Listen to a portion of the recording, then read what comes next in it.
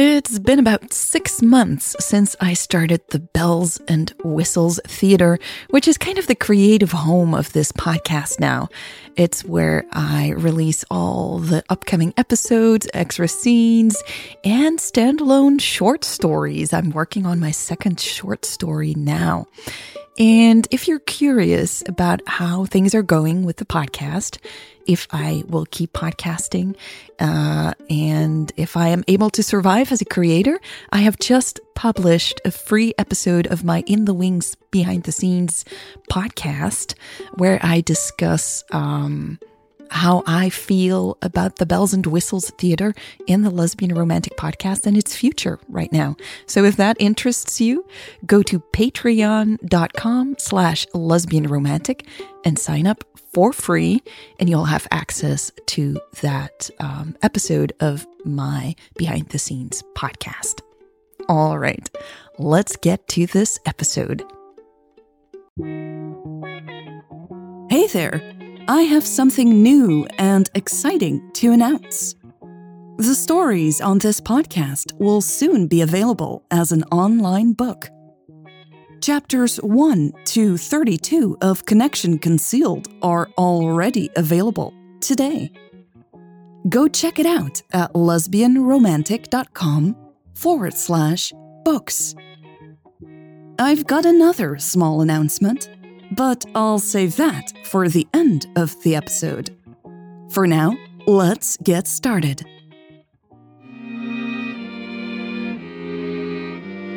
Welcome to the Lesbian Romantic Podcast.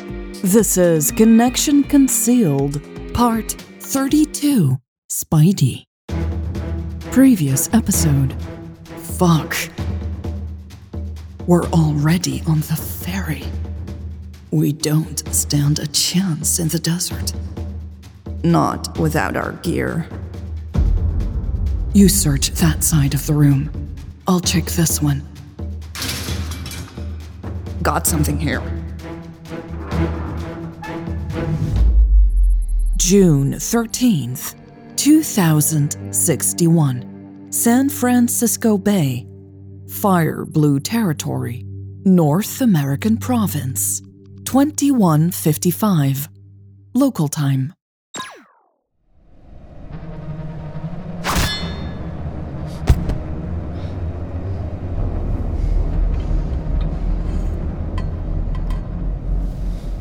Louise's eyes quickly adjusted to the harsh light flooding the room.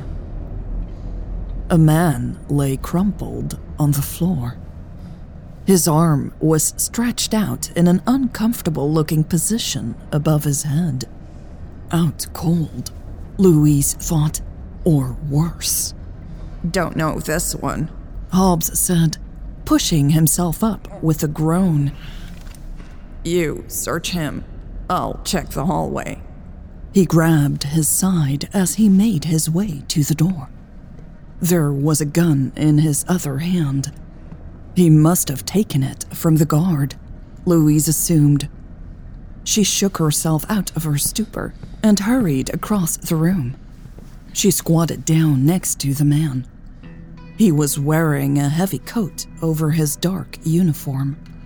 She held 2 fingers against his neck, checking for a pulse. She purposely avoided looking at his head, though. The guard's pulse was weak. Louise doubted he would make it. Hobbs had probably crushed his skull. There was nothing she could do for the man. She patted the pockets of his pants, then zipped open his coat. Louise felt something in the inside pocket. She struggled to pull it out. Hurry, Hobbs said. Hallway is clear. I'm going to check the next door.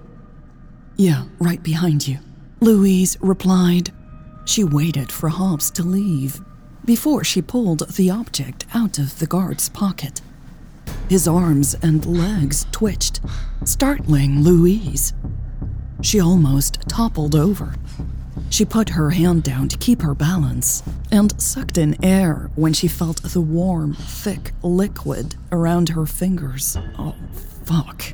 She cursed and shot up to her feet. Blood was pooling around the man's head. She looked down at her hand and struggled not to retch. She wanted the blood off of her hand now. Louise bent over, compressing her lips, and wiped her fingers on the man's pants. She felt horrible about it, but didn't know what else to do. Once she was done, she hurried to the door. Before she followed Hobbs into the hallway, Louise took a look at the object she had pulled from the guard's pocket. It was a badge. An old-school medallion of the Fire Blue Republic emblem in a leather holder. Louise studied the hummingbird in the center of it and sighed. The blue bird had its wings stretched out. Behind it, flames shot up. Left and right of the bird's tail, 2 words were engraved into the metal. Choose courage. Louise frowned. She had seen the fire blue motto before, of course, but she had never let it sink in. She had rarely chosen courage in her life, she had to admit. She clenched her jaw, tucked the badge in her back pocket, and stepped into the hallway. Hobbs had his ear pressed against a door. He glanced over. Found anything? No, Louise lied. Her Spidey sense told her to. He raised the gun. Let's find our gear. Louise pointed at his ribs. Are you going to be okay? His nostrils flared. Yeah, I'm fine. Louise thought he looked pale, but they didn't have time to argue. She joined Hobbs by the door. He took a step back so she could open it. He would then walk through first, gun in hand. Louise met his gaze, training kicking in. She mouthed, 3, 2. Louise swung open the door. The brutally cold air hit her in the face. Hobbs stepped around the corner, aiming the weapon. Clear, he said after a few moments. He had to raise his voice because of the noise. Louise followed him into the dark night, instantly regretting she hadn't taken the guard's coat. Then she remembered the pool of blood and decided she would be fine without it. The sky was clouded tonight, and she couldn't see the moon nor any stars. A bright light, protected by a metal lamp guard, was mounted onto the wall, though. It gave her just enough vision to see the dark mass of water below. Hobbs was already moving again, his back pressed against the side of the boat. Louise pressed herself against the wall, too, and shuffled after him. She tried to remember the layout of the ferry. They were moving towards the front of the boat. Hobbs was about to step onto the deck. He would be visible to anyone on the bridge, she realized. Hobbs, she hissed. Hobbs, she repeated, louder this time. But it was too late. He had already swung onto the front deck. Louise stayed hidden behind the corner and waited for the dreaded sound of gunshots. But apart from the water and the wind, she didn't hear a thing. Louise crouched and counted down. 3, 2, 1. She peered around the corner for a split second, holding her breath. A giant spotlight illuminated the area in front of the ferry, but it was hard to see what was happening. She blew out a breath, wincing at the burning sensation in her lungs. She still hadn't heard anything alarming, so she took a closer look at the deck. Hobbs was standing in the middle. holding one hand above his eyes, his gun lowered. Louise glanced over her shoulder to make sure no one had followed them outside. Then she stood up and walked over to him. She wrapped her arms around herself. The wind was even worse here. Her teeth started to chatter. I think there's no one left but us, Hobbs yelled over the din. Louise gestured at the opposite side of the ferry. He nodded, lifted the gun again, and walked away. She followed and noticed that there was a lifeboat dock mounted on this side of the ship. Hobbs was already waiting next to another door and motioned for her to hurry up. She moved past him and prepared to push it open. 2, 3, she mouthed. Louise opened the door and he stepped through with the gun raised. Louise could see his shoulders were tense, probably from the pain. He wouldn't last much longer, she knew. She took a moment to look back at the lifeboat. She thought she saw some objects lying inside it. That was odd. Her gut told her to check it out, but she had to follow Hobbs inside. Once through the door, she closed it behind her. The wind and the cold were relentless.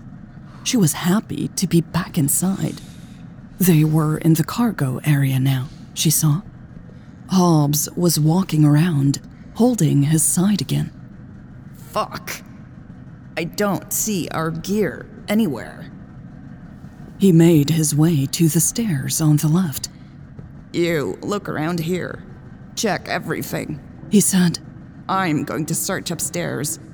Wait, Louise replied. What if there are guards up there?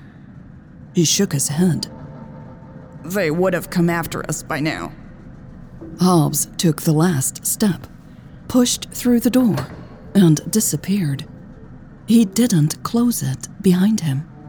It didn't fall shut either. Louise looked around in bewilderment.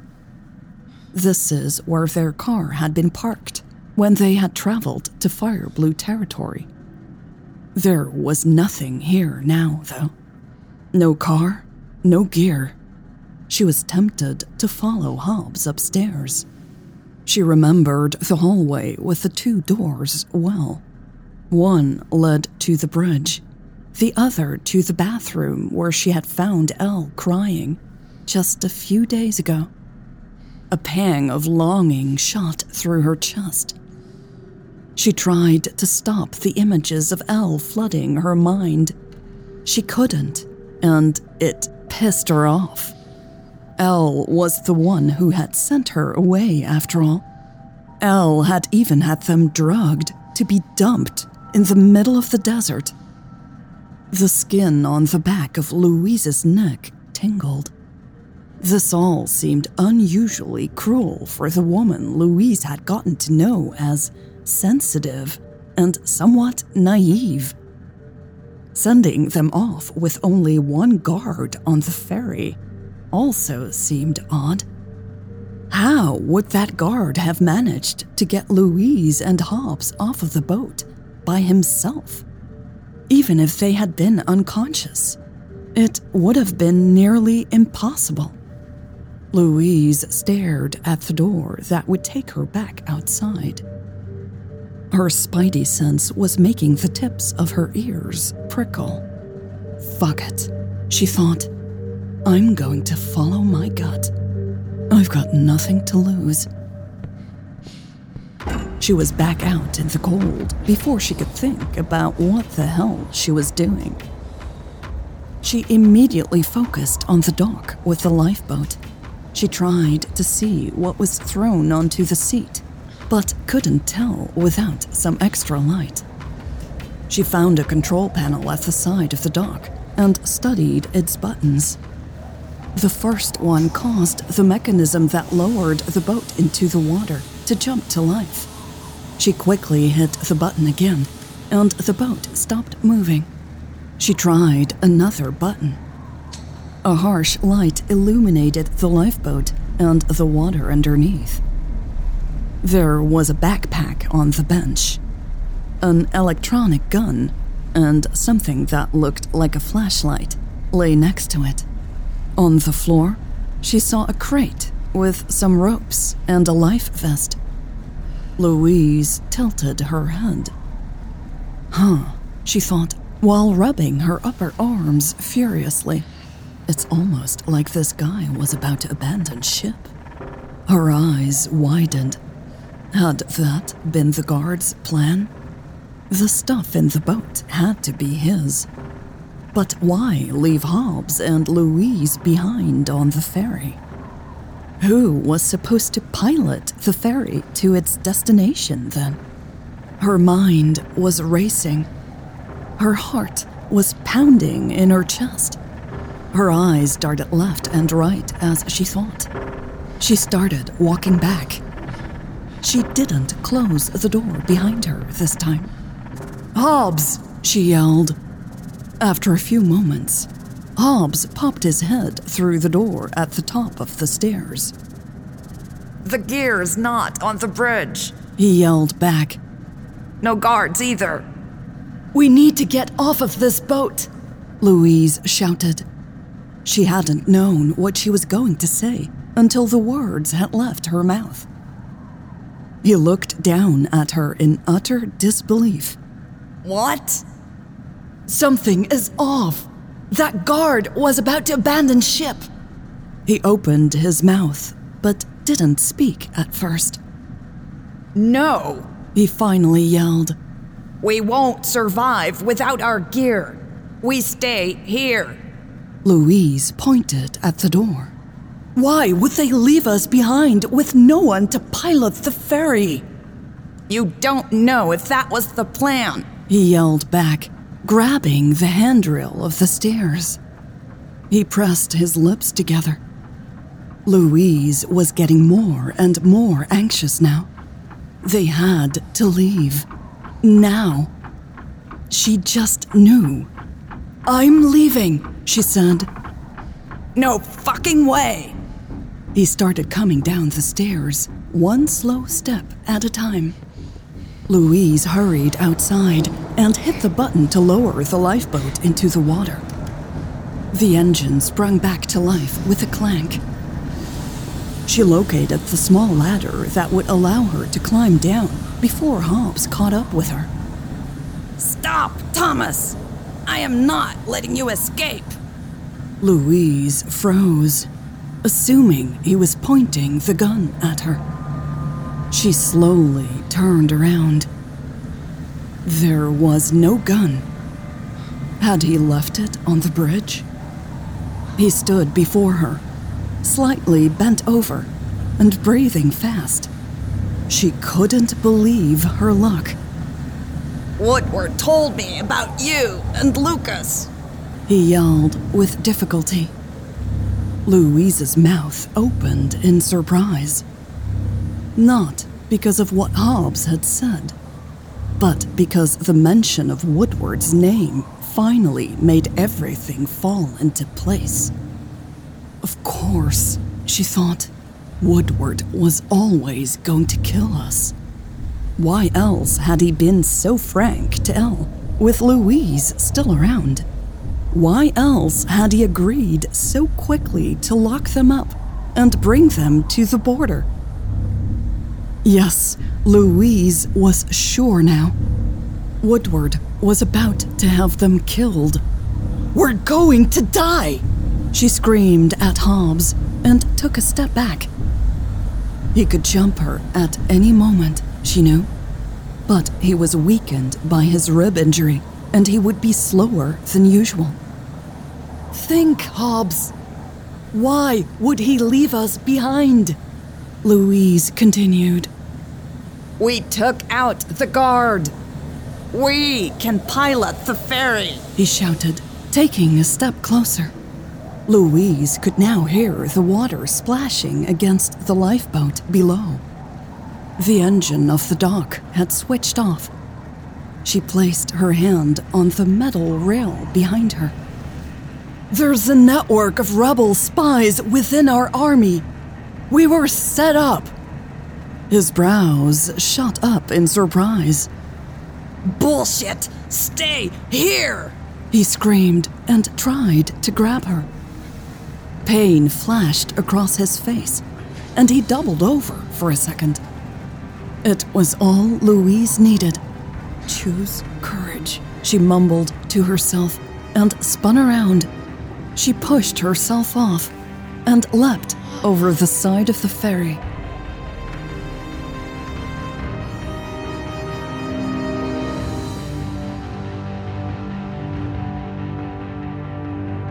Next episode. "Come back, you lunatic!" Holy shit!